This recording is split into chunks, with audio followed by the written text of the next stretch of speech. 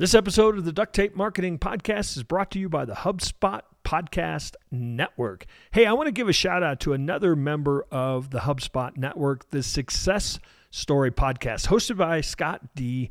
Clare. It's one of the most useful podcasts in the world. Success Story features Q&A sessions with successful business leaders, keynote presentations, conversations on sales, marketing. Hey, and if you're a freelancer, his episode on how to make 7 figures freelancing on Fiverr is a must. Listen to the Success Story Podcast wherever you get your podcasts.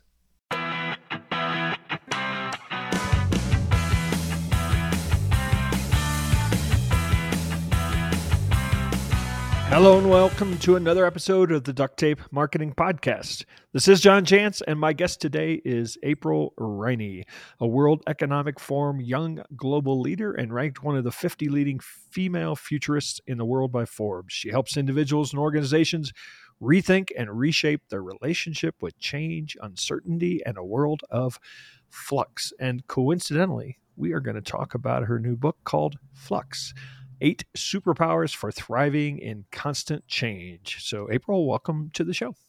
Thank you so much, John. I'm delighted to be here.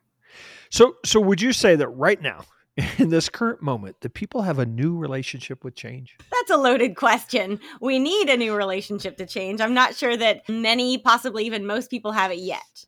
We've had a glimmer, but we have a lot of work to do.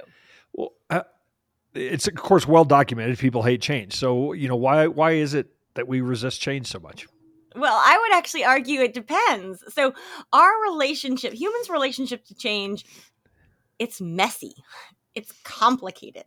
And I come across people every day who are like, I love change. Well, humans, and at the risk of generalizing a little bit here, but humans tend to love change we can control, that we can opt into, right? So a new relationship, a new job, a new adventure, a new haircut, right? Yeah, right. We tend to really struggle with change we can't control. So the kind of change that blindsides you on a Tuesday afternoon, it goes against your expectations, it disrupts your plans. But meanwhile, like a kind of change that's really easy for you might be really hard for me, and vice versa. So I bring all of this up because it's like there is no one cookie cutter formula for assessing our relationship to change. But once we start getting into it, every person I've ever met has said, there's some aspect of your relationship to change that can use some improvement. So, yeah. So I don't want to go too far down the pandemic rabbit hole, but I mean, we just had a giant experiment in massive change for a lot of people. And I saw a lot of people who were not those I love change, who said, well, let's deal with change and let's innovate and let's, do what we have to do. Is that, I mean, clearly that was not under our control. It was not a change we chose, but I think there was an element of positivity to some of that change. Yes, and that's what we need more of. So the way I like to frame it, and also, I know you know this, but listeners may not. I didn't write the book about 2020 or the pandemic. I was working on this book since 2018, although I like to think of it as 3 years in the writing, but more like 3 decades in the making of just layering this on. But I have to admit, in the last 18, 20 months, I've been given the best example, this sense of the world being in flux has really been incredible acceleration and validation of some of these ideas.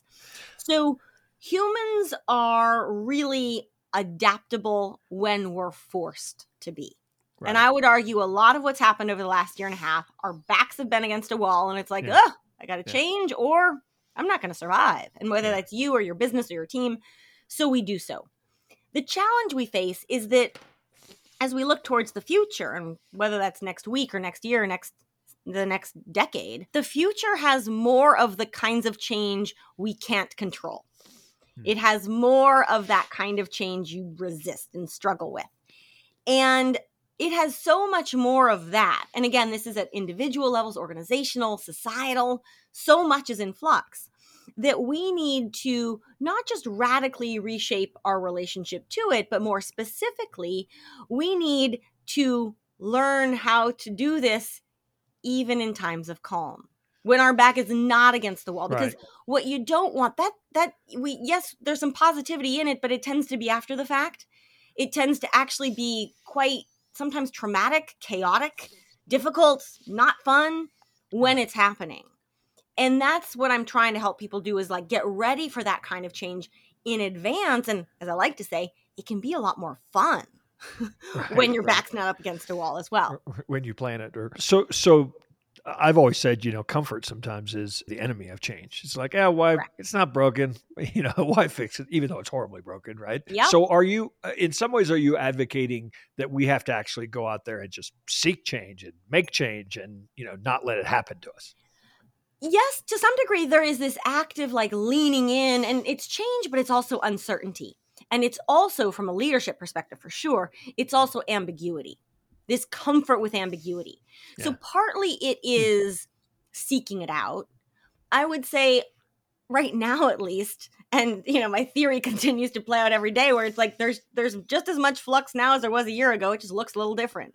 Yeah. There's going to be just as much next year. It's going to look a little different. So like gear up for the longer haul, that life gives us opportunities every day to reshape how we think about, talk about, feel about, and ultimately relate and respond to change. So some of it is seeking it out, and some of it is simply pay attention to what's already happening all around you, because there are a lot of big and small changes, improvements we can make when it comes to change. Yeah, it's funny. I actually have a sense that there are people struggling right now more than they did, say, a year and a half ago, when the change was like, constant and dynamic, and now it's just kind of like a grind. And I think that there's actually more struggle. We have not actually dealt with this word flux. Webster says it is a flowing or discharge of fluid from the body, especially when excessive or abnormal. And I won't go on to cite the examples. I can tell you that, yeah. and then, of course, who could forget the flux capacitor from the fictional piece of technology that allowed us to time travel? Why the word flux? Yeah, so you have just landed on the historical medical definition as well. And there are a couple others that I'll add to the mix because they're fun, because we had to do a lot of surveys and testing, and, flux conjures up, for most people, it's kind of fascinating, but they're like, I don't really know what it means. Occasionally some folks have said reflux. It's like, no. But flux is both a noun and a verb. And in today's modern usage, most people know the noun as constant change, continuous movement, motion. Things are in flux. Yeah. But it's also a verb, and to flux means to learn to become fluid. And I love that, because you can think of it as the world is in flux and we all need to learn how to flux a little bit better. Yeah. Now, just a fun footnote, there is this medical definition of flux was actually internal bleeding. Not going to go there, but there you go. Yeah. It also, though, and this is the one way that I still see it used today, it is a substance, a chemical compound that's used in metal smithing and jewelry making and stained glass making. And flux is the compound that binds the jewel to the metal. So it's this, or stained glass, it's the compound that allows the glass, the beautiful piece of glass, to nest in its casing. And I love that too, because it allows things to stick together that wouldn't otherwise. And it helps create beauty, even though these two substances are very, very different. So anyway, that's just a bit more etymology for us. Awesome. And I'm sure that there is a software company out there somewhere named that uses the name as well, right? There are a few apps, actually. So, yes. This episode of the Duct Tape Marketing Podcast is brought to you by Sendinblue, an all-in-one digital marketing platform empowering small businesses to build stronger customer relationships through end-to-end digital marketing campaigns. They support businesses successfully navigating their digital presence in order to strengthen their customer relationships. Sendinblue allows you to create captivating and personalized email campaigns, custom landing pages, sign-up forms, automated workflows, transactional messaging, CRM, and more. And best of all, Duct Tape Marketing listeners can click on sendinblue.com/ducttapemarketing to sign up for a free trial. And if you use the promo code on that page, Duct Tape, you'll get 50% off for your first 3 months, either on a light or premium account. All right. So you then take this and give us a couple new concepts. And I wonder if you could just, obviously there are many, but these are two I picked up: flux baseline and flux deficit. Oh, how fun. So, building on this notion of our relationship to change, and a central theme of the book is also this concept of a flux mindset. So, the state of mind that can see all change, whether it's good or bad, unexpected or not, as an opportunity to learn and to grow and to improve.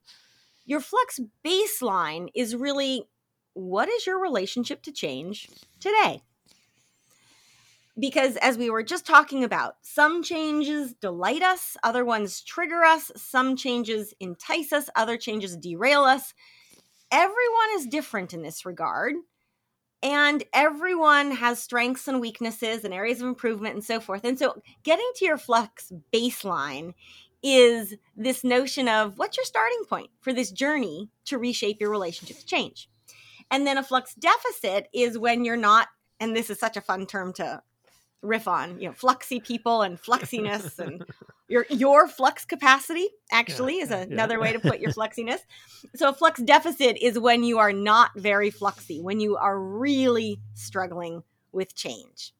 And I ran a massive flux deficit for many years. I still practice the superpowers.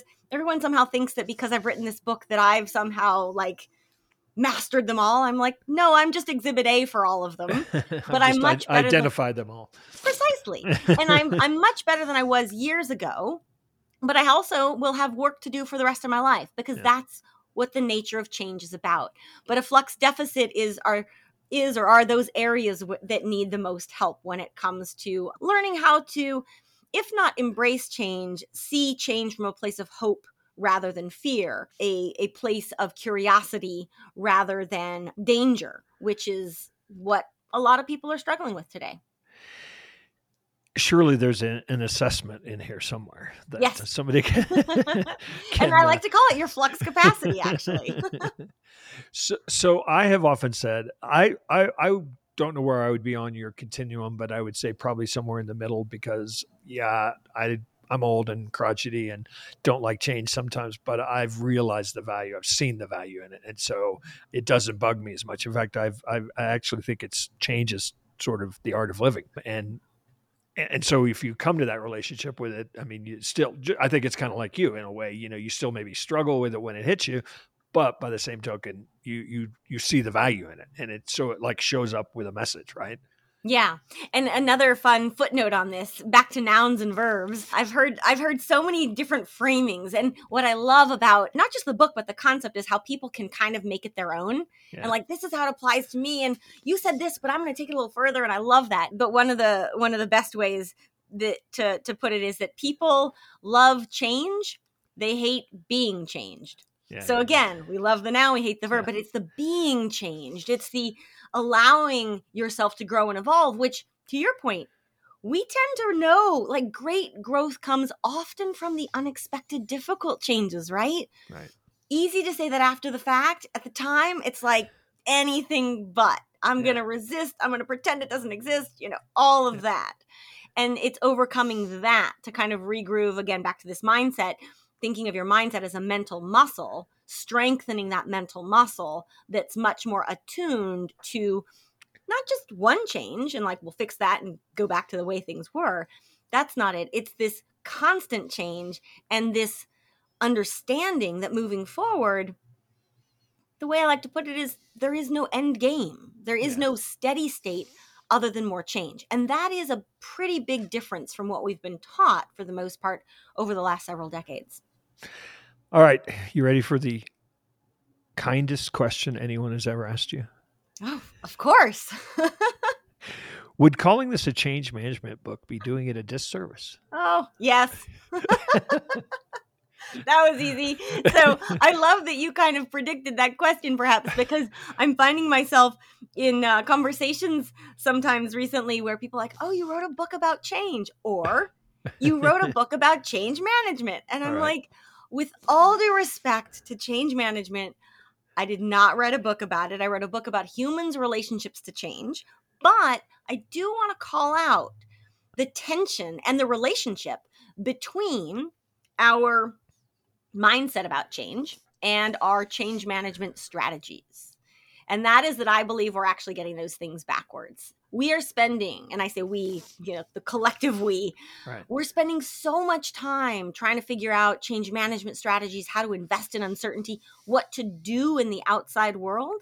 And not that those things don't matter. We want hacks, right? Yeah. And those things matter, but what we're not remembering or even realizing sometimes is that every single strategy, investment, and decision you make is fundamentally rooted in your mindset. So, do you see change from a place of hope or fear? That's not strategy, that's mindset. But the answer to that question will absolutely shape and color and dictate the kind of strategy you set. Do you expect that things will go to plan and then get anxious or unravel when they don't? That's not strategy, that's mindset. But again, So the way I like to put it is, it's not that strategy doesn't matter or change management doesn't matter. It's that mindset drives both of those things, not the other way around. And when we can get clear on that inner relationship to change, all this external stuff becomes clear. Change management is no longer this thing we're trying to triage stuff, but we're not actually doing the harder work, which is gaining self-awareness about what triggers us, what excites us, what is the baggage we bring to the table when we're talking about any kind of change, period. So you have built this around 8 superpowers. That's kind of the framework of the book. And one of the things that seemed, at least hit me at first when I was studying, and you have a nice graphic and all, is that all the elements have what I would call an element of mindfulness to them, and more than just intention. Is that just me? No, that's intentional. I love that you picked that up. Thank you. And, it's interesting. I think more broadly, I am walking this fine but beautiful line between having written a book that is, business, it's for leadership, It's for teams. That's kind of where I sit professionally. But there's also an element of, I don't want to go so far. It's not self-helpy per se. I'm not a self-help. I'm not a guru. I'm not in that world. But this notion that all professional development and organizational development and strategy and execution, all that, it is all rooted in personal growth. Mm-hmm. And this notion of mindfulness, which isn't something that until recently we found much in the business world, that's at the core of everything. And presence and self-awareness and this ability to be rooted and grounded, and then that flows into all kinds of things around how we identify ourselves and how we value different things and how we look at our relationships and can we trust people and our pace of change and productivity. Like, it just shows up everywhere. So there are 8 superpowers, as I said, and if you want to know what they are, go buy the book. But I'll ask you to talk a little bit about one that maybe stood out a little bit, and that's the idea of the portfolio career. I mean, we've all heard people talk about that now, especially if you're a millennial. That's what you're supposed to be doing. But I think in the context of what you're talking about, I found that one to be the most sort of intriguing.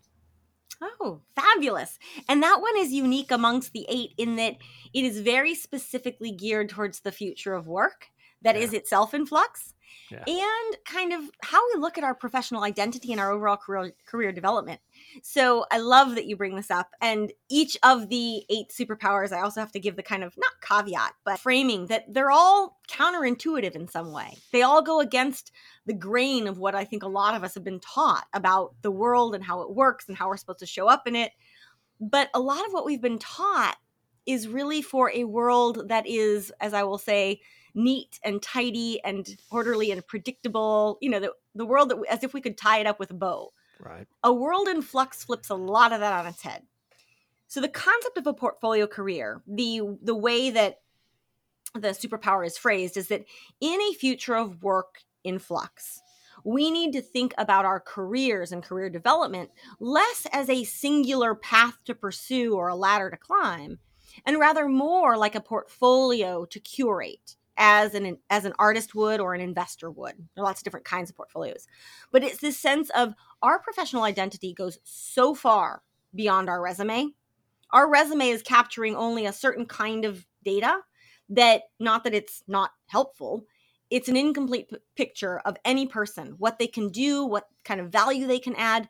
but also your resume is very much for a linear kind of work where you would study hard, get good grades, go to college, get a job, do said job for a long time, and retire. Like that is a script. That is a linear path. That is not the reality that we're working in. And even before the Great Recession, sorry, not Great Recession, the Great Resignation, that was in play. But the portfolio career concept maps really well with people also who are reconsidering, what kind of professional life do they want? Yeah. But also in the face of automation, in the face of lots of unknowns, how do we actually prepare for a future of work that is a minefield of uncertainties? And so what I love to remind people is that every single person today already has a portfolio. You may just not realize it. And your portfolio is all of the skills and roles and ways you can contribute to society, add value. It's not about titles and positions and so forth. Parenting skills are in your portfolio. They're typically not allowed in your resume, right? Right. So you've got this, but also, unlike a job, and I hate to sound blunt, but unlike a job that someone else gives you, any job that someone else gives you, even if you love it, even if you're great at it, even if everything's going great, the fact that someone else gave you that job means that it can be taken away from you.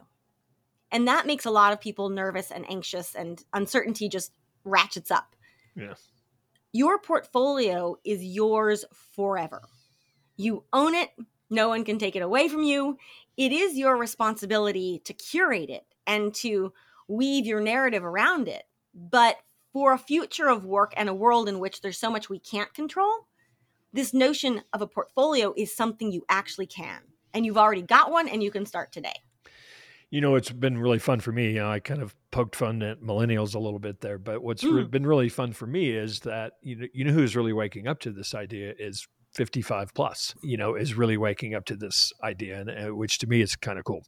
So, all right, maybe you've been talking broader, but I think people have probably sensed that we're talking about individual and flux, but, can a culture have a flex capacity? Can an organization have a flex capacity? I mean, how do we apply those concepts to much larger yes, absolutely. So I get the question, yes, can an organization have a flux mindset? Absolutely, yes. The key here, and the book really is designed primarily for individuals because that's where this starts. Mm-hmm. But I like to remind people, organizations are simply collections of individuals. And so when you bring those together, you have not just an organization that can be fluxy, but this becomes part of your organizational culture. I mean, so much of this is about how do people relate to one another, and then together, how do they relate to change? And then as an organization, it's built into design, to just different processes, structures, etc. But yes, so start with the micro unit of the person, but then build that in. Organizations, I mean, at least so far, organizations are still only as, you could say, valuable as the people in terms of a longevity, in terms of the humanness, as the people that are there. Yeah, it kind of becomes, I've got a new term for you, flux ecosystem there. Yes, yes, love it. All right, so April, tell people where they can find out more, certainly about Flux, the book, but also your work, anywhere you want to send them to connect with you. Certainly. So for all things Flux, please head to fluxmindset.com. Lots more resources, superpowers, articles, etc. And then I also do have aprilriney.com, which is more about the stuff, it has a little bit of flux, but it has things like my handstands on it. And people have found out that I do handstands. So they always want to know where to go for those. Awesome. Well, thanks so much for stopping by the Duct Tape Marketing Podcast. And hopefully we'll run into you the next time. You're in the Northwest, right? Did I read yes, that? Is that right? Yeah. Mm-hmm. One of my daughters went to Gonzaga. And so I spent, for 4 years, I spent a lot of time in the Northwest. Awesome. Beautiful area. So hopefully we'll run into you one of these days out there on the road. Thank you so much, John. It's been a pleasure. All right, that wraps up another episode of the Duct Tape Marketing Podcast. I want to thank you so much for tuning in. Feel free to share this show. Feel free to give us reviews. We love those things. Also, did you know that we had created marketing training for your team? If you've got employees, if you've got a staff member that wants to learn a marketing system, how to install that marketing system in your business, Check it out. It's called the Certified Marketing Manager Program from Duct Tape Marketing. You can find it at ducttapemarketing.com and just scroll down a little and find that tab that says Training for Your Team.